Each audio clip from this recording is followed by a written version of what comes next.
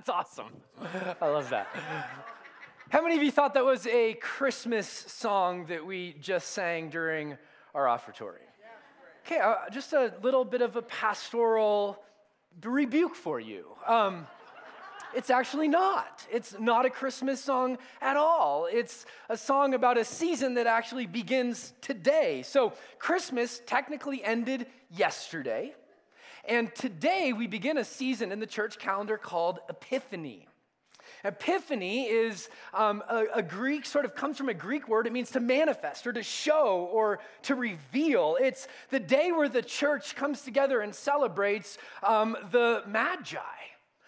These sort of pagan stargazers who come and worship King Jesus.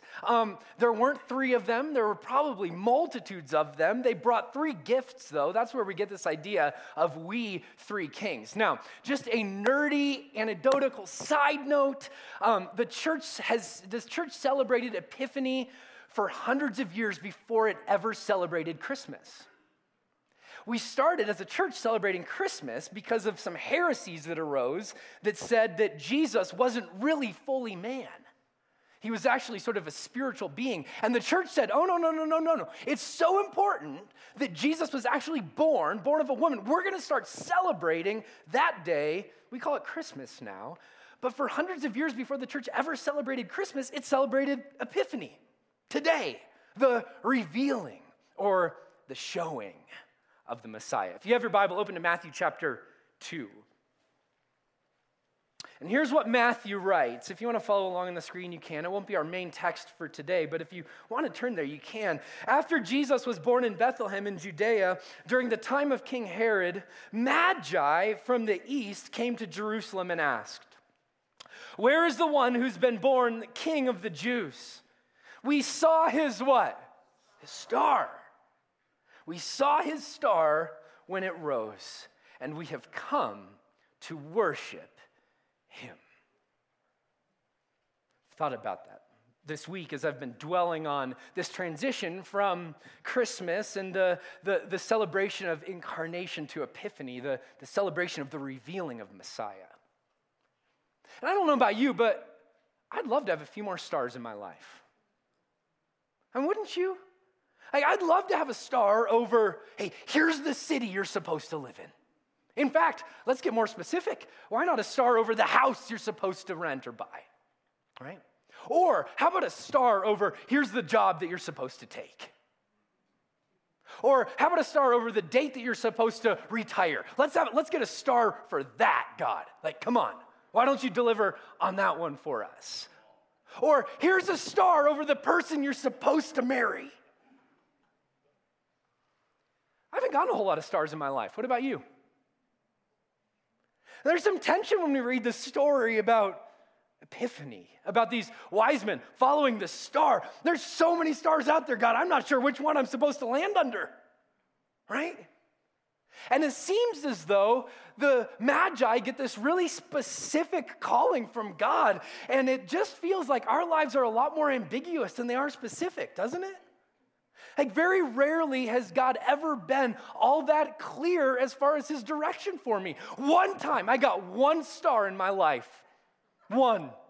And it's actually one of the reasons I'm standing here. Let me tell you about my one star. I've told this story a few times, but as we jump into a series on discerning God's will, let me tell you the one time I felt like I heard God speak to me really, really specifically. It was about 2 years before I ever landed at South Fellowship. I woke up in the middle of the night, and I had this dream. This dream was so specific and so vivid that I woke my wife up to tell her about this dream because I'm not the dream guy. Like, I don't have a lot of dreams. I don't remember many of my dreams.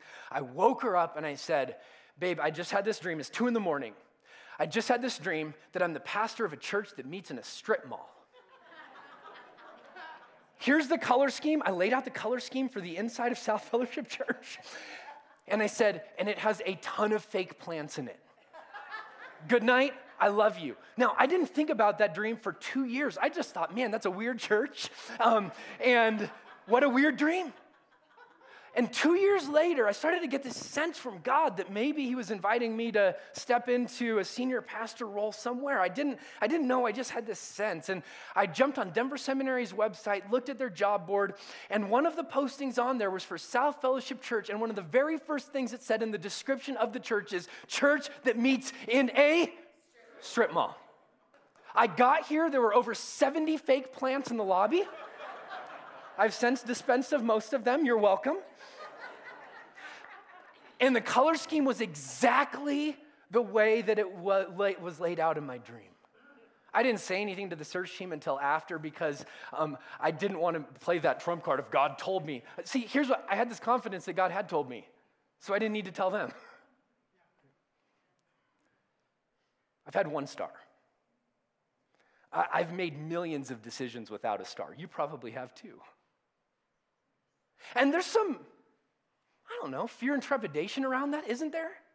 Because if God does have a will for us, we want to know what it is, don't we? But so often, it seems like we're sort of shooting in the dark. I think one of the things that the Magi show us, one of the things this story of Epiphany shows us, is that there's a star over the thing that's the most important, but over a lot of other things, there's a whole lot of freedom.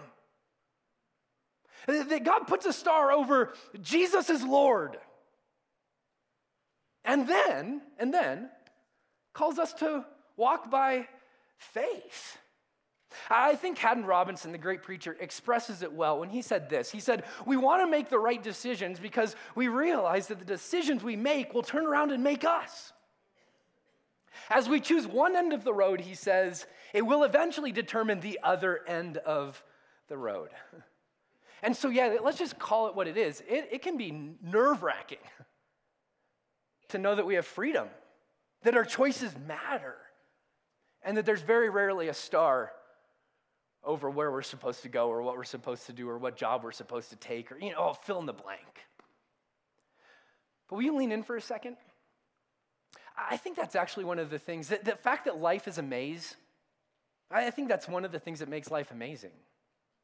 Because I don't know that we'd want to know everything that happens in the future. I don't think we'd want a God that just controlled every little piece of our life. I actually think that this is a way more beautiful story, and it's difficult to navigate. I get that, but I think it's what makes life amazing. And when we go to the scriptures and we try to figure out, God, what's your will for my life? Have you guys ever done that? Have you ever gone to the scriptures and said, God, what's your will for my life? And sometimes we play like Bible roulette and we pick a verse and we go, boom, that's God's will for my life. Just make sure you're not reading about Judas, right? I mean, there's a whole lot of things in there where you could go, not sure that's your will for my life, right? So how do we figure it out? That's what we're going to be talking about over the next 3 weeks. Before we even start talking about God's will for our life, though, let me give you a framework to understand when we talk about the will of God in the scriptures, what are we talking about? There's 3 different types of God's will in the scriptures, okay? The first is God's, say it with me, sovereign will. God's sovereign will. This is the will of God that cannot be thwarted, that will happen no matter what, whether you cooperate with it or not, that's irrelevant. God's gonna get it done. So the psalmist will write in Psalm 115, verse 3, God is in heaven and he does, say it with me, whatever pleases him. All right, so let's just hit time out here for a moment. And I want to give like a pastoral impartation to you. Because a lot of people misunderstand this to be everything that happens in life is God's will. So you lose a child. Well, it was God's will. You lose a friend in an accident. It's God's will. You go through a divorce. It's God's will.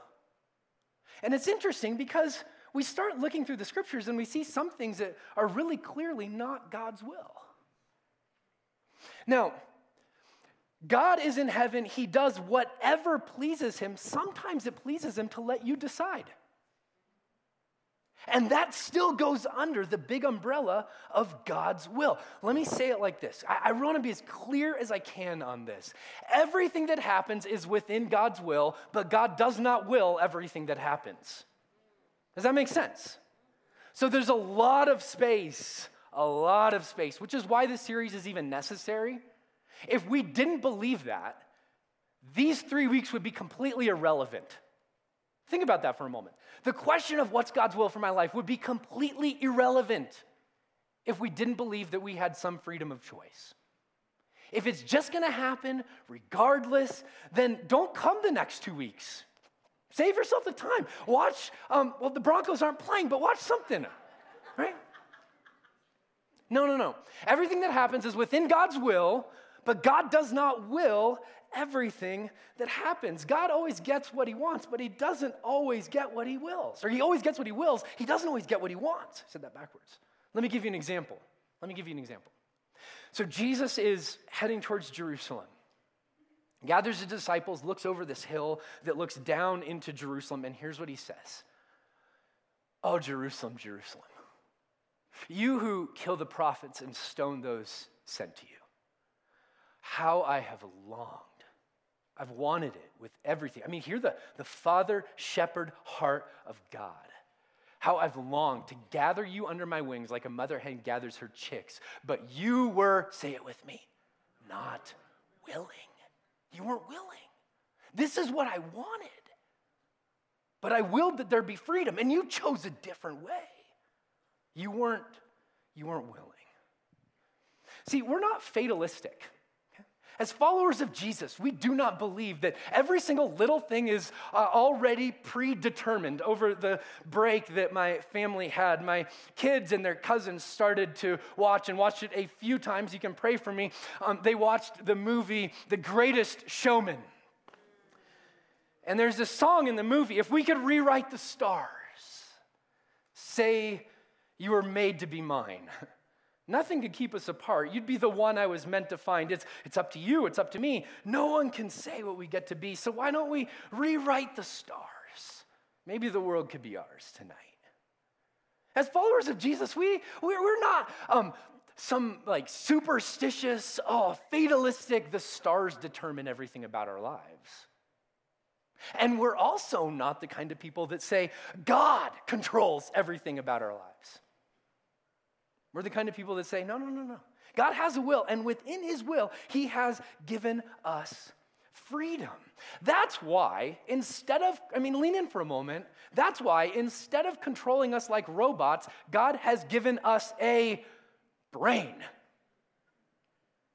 It's not just a decoration.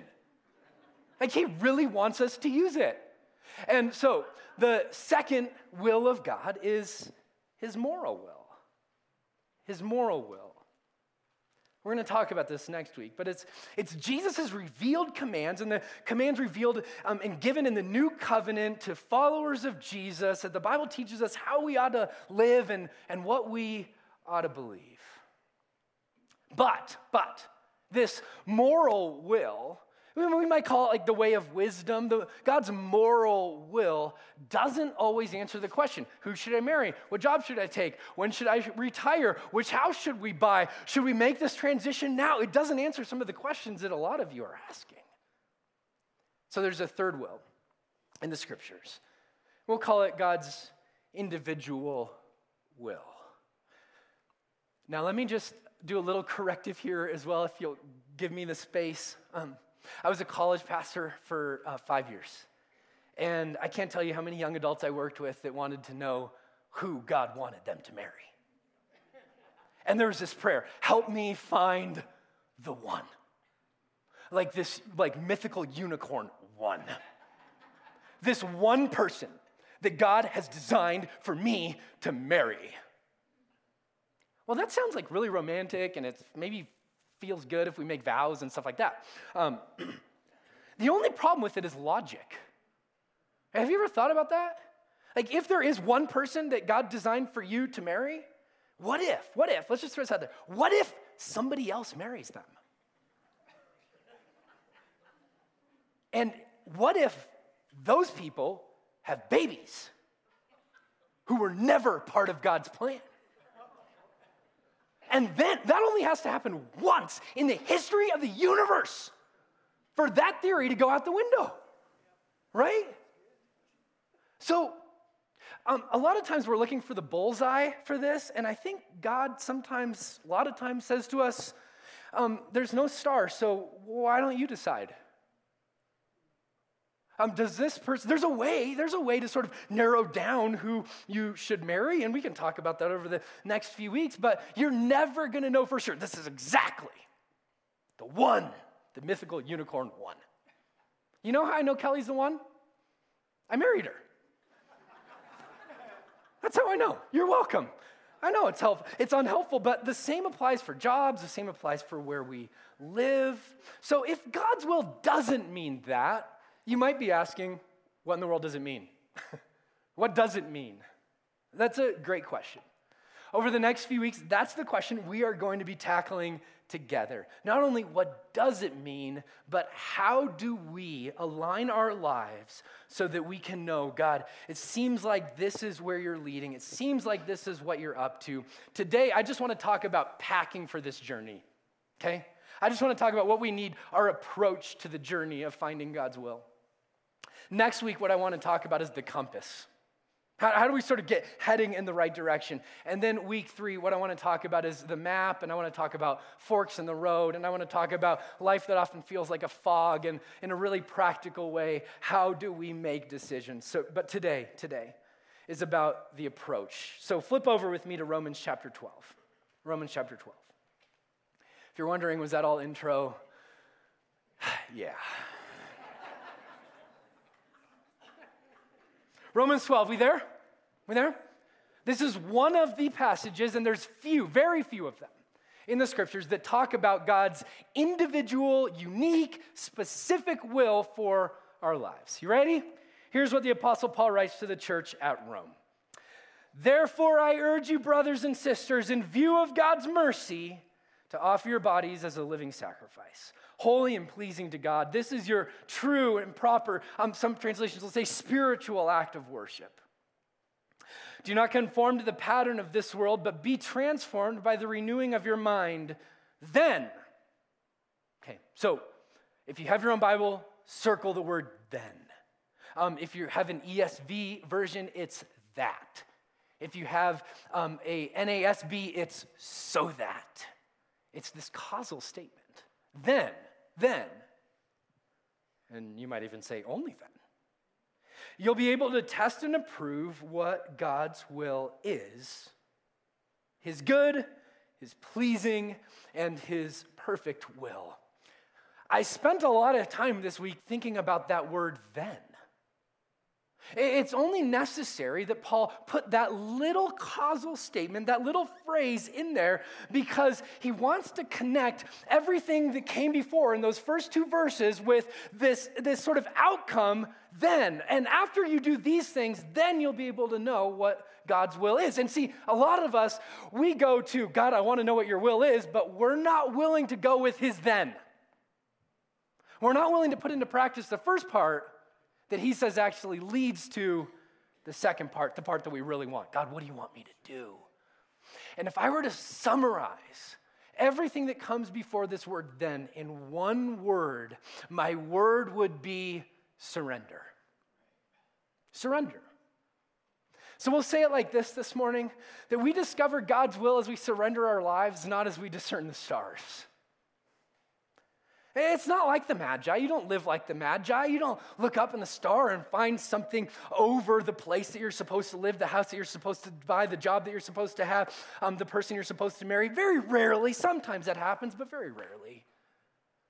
But what Paul says is, no. It's not discerning the stars. It's actually surrendering your life that positions you to know what God's will is. Think of Father Abraham. He's a great case study on God's will. Genesis chapter 12, we hear his call. And it says this, the Lord had said to Abram, go from your country, your people and your father's household to the land that I will show you. I mean, this is Abraham, surrender. Abraham, live by faith. If I were Abraham, I think I'd want to say, hey, God, why don't you just tell me the land we're going to, and then I'll go there. You may have noticed this in your life. I'm starting to realize it more in mine, that God is way more into show than he is into tell. Right? Like, I want him to tell me. He wants to show me. And telling is something that we can go and we can control and we can do. Showing is something that happens in a present, in a moment. It's not something that we can sort of chase after. It's Abraham, one step at a time, day after day after day after day. I've been challenged, I've been corrected by this passage in coming to this realization that I want understanding, but God wants trust. Anybody want to say amen to that? Yeah, I want to know all the ins and outs and all the sort of forks in the road and where to go. And God says, yeah, we'll get there. And when we get there, I will show you. And maybe my showing you will say, you decide. It's the same thing we read in the book of Proverbs. Proverbs chapter 3, verses 5 and 6. Many of you have this put to memory, but let me just point out that there's a progression here. Trust. Trust in the Lord with all your heart and lean not on your own understandings. In all your ways, submit to him. Trust and submit. I'll just call it surrender. And you can maybe even say, and then, and he will make your paths straight. As you trust, as you surrender, he straightens out your path. See, Paul is setting up a dominoes. And the last one that falls is, and then you know God's will. We want to fast forward through the process. This morning is primarily about saying to us that knowing God's will is predicated on a life of surrender. And so here's the way that, let's just dive into this text because it's really beautiful and brilliant what the Apostle Paul does here. He's going to walk us through, what does this actually look like to live a life of surrender? What does that look like? And I think as we start 2019 that this might be, my mic doesn't like I'm wearing a sweater. That's okay. That this might be a really, really good place to start a new year. Yes? What does surrender look like? Here's what he says first. Therefore, now, if you take notes in your Bible, circle that word therefore, and then right off to the side, 1 through 11. Okay? And what Paul's saying is, in light of what I've said in chapters 1 through 11, here's what you do. Therefore, I urge you, brothers and sisters, in view of God's what? Mercy. In view of God's, it's actually, in the Greek, it's actually mercies. Like overflowing, abundant, so good. So here's the thing. If we want to surrender and understand His will is, first thing we've got to do is we've got to remember. We've got to look back. We've got to view God's mercy. Hey, Paul's not just saying that as a suggestion. He's calling the church. Therefore, as you view God's mercy that I've laid out for you in the life, death, burial, and resurrection of Jesus for you, atonement of your sin, life with God, spirit indwelling, made alive, made sons and daughters of the King, as you think about that, God's faithfulness becomes your foundation, and if we're going to have any prayer of understanding what God's will is for our life, we must first be confident of His mercy over my life. I will build my life upon your love. That's what Paul is saying. I will build my life upon your love. We explore God's specific will for us, His individual will for us, as we stand on His redemptive purpose fulfilled in Jesus over us. And only then. That's the only ground to stand on in exploring, God, what's your individual will for me? It's, God, I know this. I know that you've come. I know that you've given yourself in love. I know that you've conquered the grave, that death has no sting. I know because of the life, death, burial, resurrection, and ascension of Jesus that you are good through and through. Okay, now let's start exploring. God, what's your individual will for me? And the reason this is so important is because there will be things that come into your life that do not feel good. And our default might be, if we don't view God's mercy regularly, to think that God is bad. No, so Paul wants to guard against that. He wants to cut us off at the pass. He wants to say, no. Love is the lens. God is love. There's no time that God is not love. And there's no way that the cross and resurrection can be true if God is not good. So view God's mercy regularly. We use the terminology here. I'll use the term often, preach to yourself. Remind yourself of it. And this is simply just a way of saying view God's mercy regularly, because Paul's suggesting that we cannot know the plan of God if we're first not convinced of the mercy of God. Write that down. We can't know the plan of God if we're not first convinced of the mercy of God. And here's where he goes next. He says, offer in view of God's mercy, to offer your bodies as a living sacrifice, holy and pleasing to God. This is your true and proper worship. See, discipleship to Jesus, Paul would say, rules out just cognitive assent. It rules out, you can't just have a sort of theological, intellectual awareness. You can't just have a warmed inner soul. Our obedience affects every piece of us. It affects every piece of our humanity. Love so amazing, so divine, demands my life, my soul, my all. And so here's what the Apostle Paul would say. I think he'd say, commit. Because your life is your worship, and your life is God's workshop. It's as you commit, and as you walk with Jesus, that you start to be transformed more and more into his image, that we're transformed as we move and as we follow, not just as we sit and as we study. Although those things are great. They're just not enough. Now, this is really interesting, and I'm going to be intentional about not going too far down a rabbit trail here.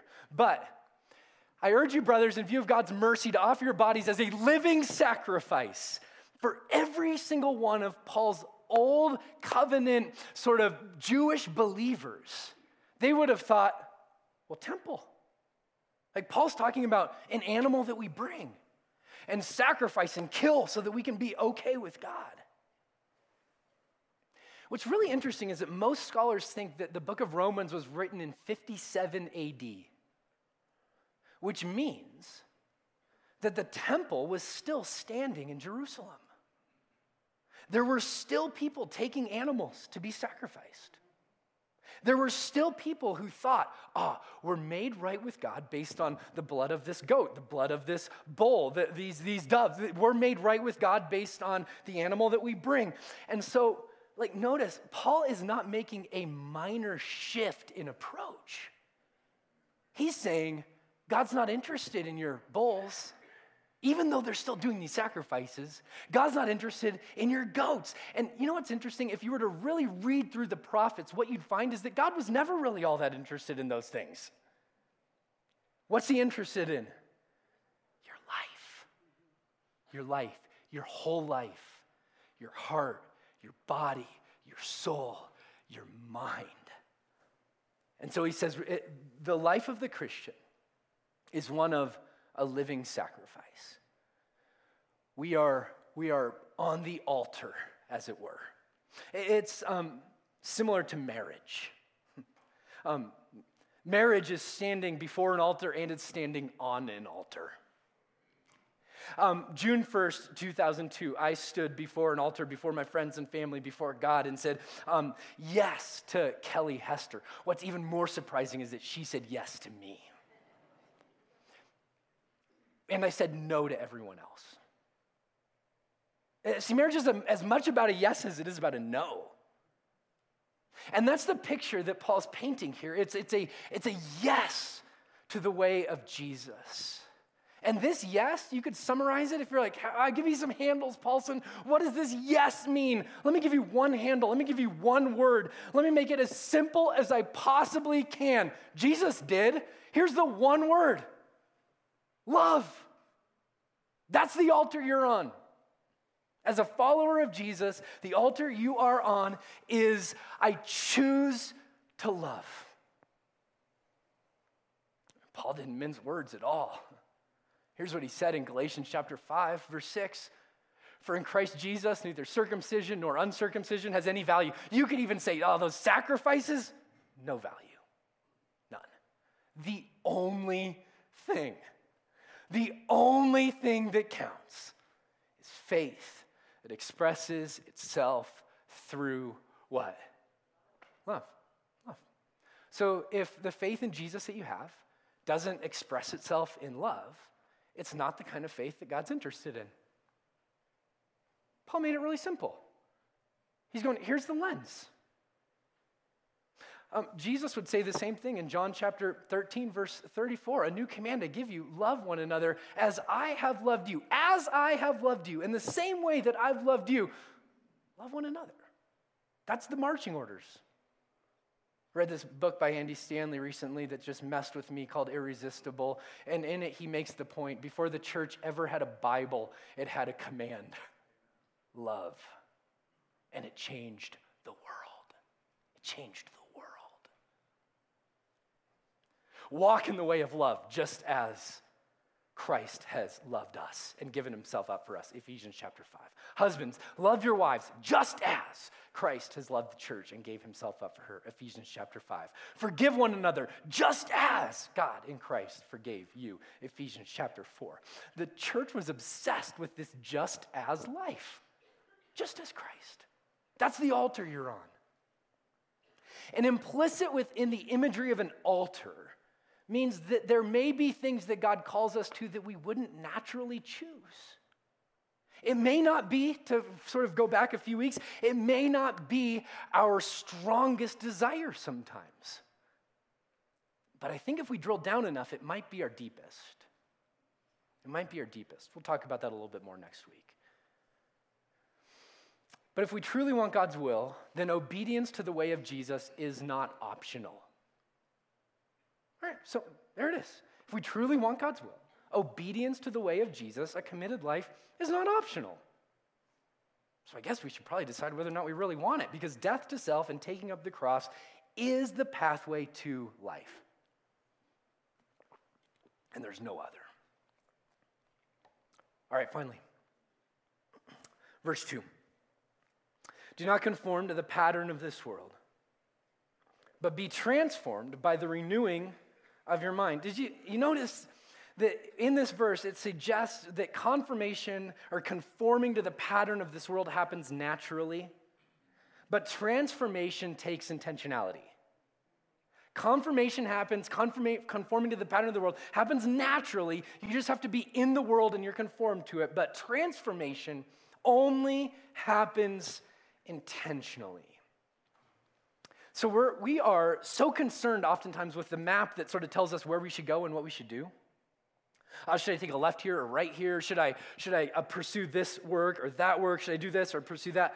I think there are some maps that we should be way concerned with, but they're not those maps. They're actually the maps that you and I have in our mind. I don't know if you're aware of this, but neuroscientists have actually studied this, and they've found that neurons that fire together, they say wire together. So we have a pathway in our mind that says, oh, when I'm wronged, here's how I respond. When I don't get my way, here's how I respond. When people wrong me, here's what I do. When I want some pleasure, here's where I go. How many of you saw some of your neuro pathways show themselves over this break when you spent time with your family? It's one of the best ways to see them, right? And what neuroscience is showing us is that the longer you practice an action and are reinforced by what it gives you, the stronger that pathway becomes. Those things are really, really hard to break, but they're not impossible. They're not impossible. You can, through intentional discipleship and reformation of habits, that's why forming a habit takes anywhere between 20 and 40 days, but you can start to rewire your brain. And Paul, thousands of years before neuroscientists ever figured that out, told us to do that. Told us to do that. And here's what he says. He says, renew your mind. I love this because viewing God's mercy is about our heart. It's about our affection. Committing our lives is about our body. And renewing is about our mind because the map in your mind determines the course of your life. Reprogramming is a process. As Karl Barth said, it is repentance. When the scriptures talk about repentance, this is what it's talking about. The way that I'm thinking about this thing is wrong.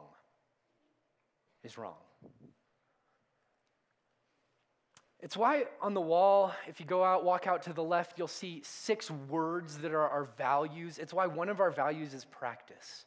Because we believe that the maps we have in our brain will determine the way that we live and the road that we walk, and that those things, in order to conform to discipleship and apprenticeship to Jesus, need to be rewired. So I read this quote to you, I think, every sermon that I preach the first of the year. If you're anticipating it, I didn't want to disappoint. It's by D.A. Carson, and here's what he says.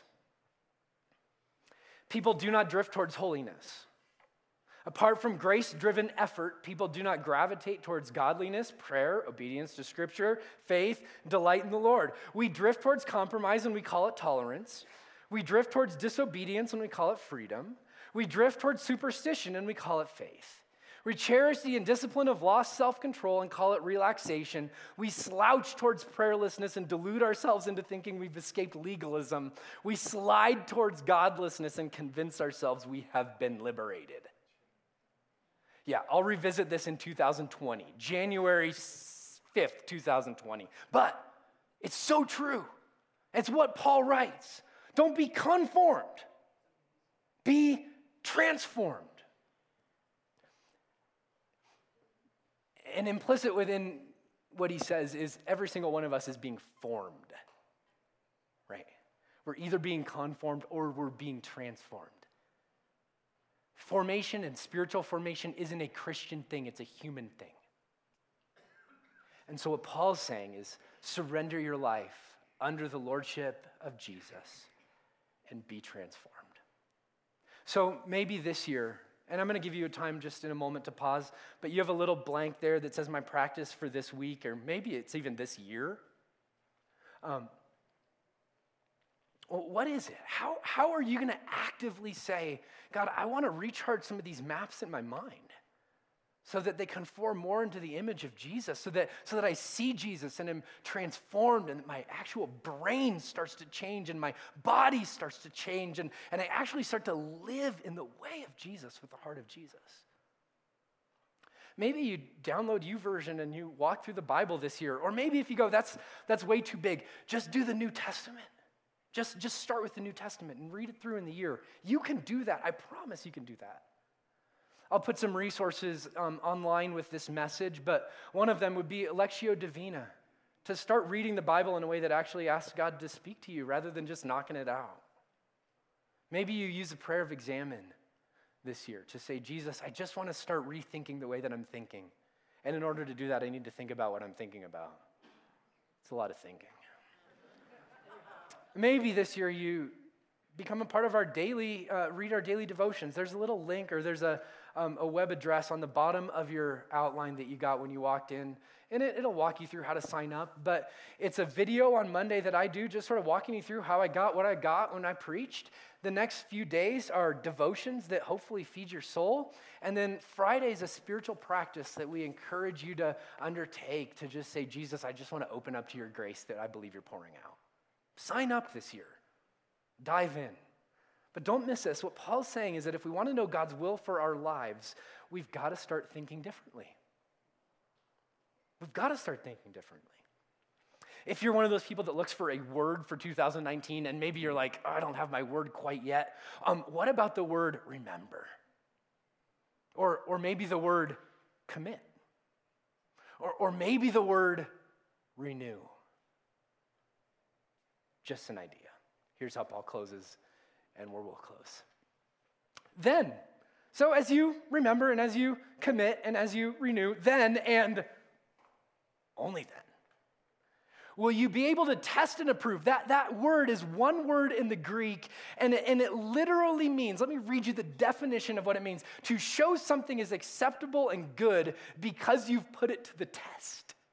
So I would even maybe, you could translate that, and then you will experience and enjoy what God's will is. His good, his pleasing, his perfect will. Yeah, why can you test and approve it? Because you're in it. Because you're in it. We don't search for God's will. As we remember, commit, renew, we actually get to write a Yelp review of his will. Oh, it's good. It's good. It's pleasing. It's perfect. See, I think what Paul's saying is God's will isn't something we find. It's something we find ourselves in. God's will isn't something we find. It's something we find ourselves in as we lay down our lives and as we walk with him and as we become disciples, apprentices of the way of Jesus, his heart, his way. We go, oh, I'm in it. I'm in it. I love this quote by Wendell Berry, character in one of the books he wrote, and the character says this: often I have not known where I was going until I was already there. I've had my share of desires and goals, but my life has come to me more than I've gone out to it. And it's come by mistakes and surprises. Often I've received better than I've deserved. Often my faintest hopes have rested on bad mistakes. I'm an ignorant pilgrim crossing a dark valley, and yet for a long time, looking back, I've been unable to shake off the feeling that I have been led. Make of that what you will. Friends, it's not a searching the stars. It's a bowing the knee. That's how we find God's will. So we're going to celebrate the table this morning. And as we do that, we're going to open our lives back up to Jesus and say, Jesus, all we have and all we are is yours. And it's that posture of surrender that actually opens us up to taste and see that he's good. The table's open to any who are followers of Jesus. If you need gluten-free, you're welcome. It's all gluten-free now. Okay? Followers of Jesus are people who say, yeah, I'm going to remember and I'm going to commit and I'm going to renew. As you come this morning, would you come with a posture of your life being, my knee is bowed to Christ as King? So Jesus, as we come, we're not searching out the stars. We're bowing our knee, believing that you're good, that you love us, that you're calling us to live in the way of Jesus with the heart of Jesus. So even as we come today, rewire our mind that we might live more in your way. It's in your name we pray.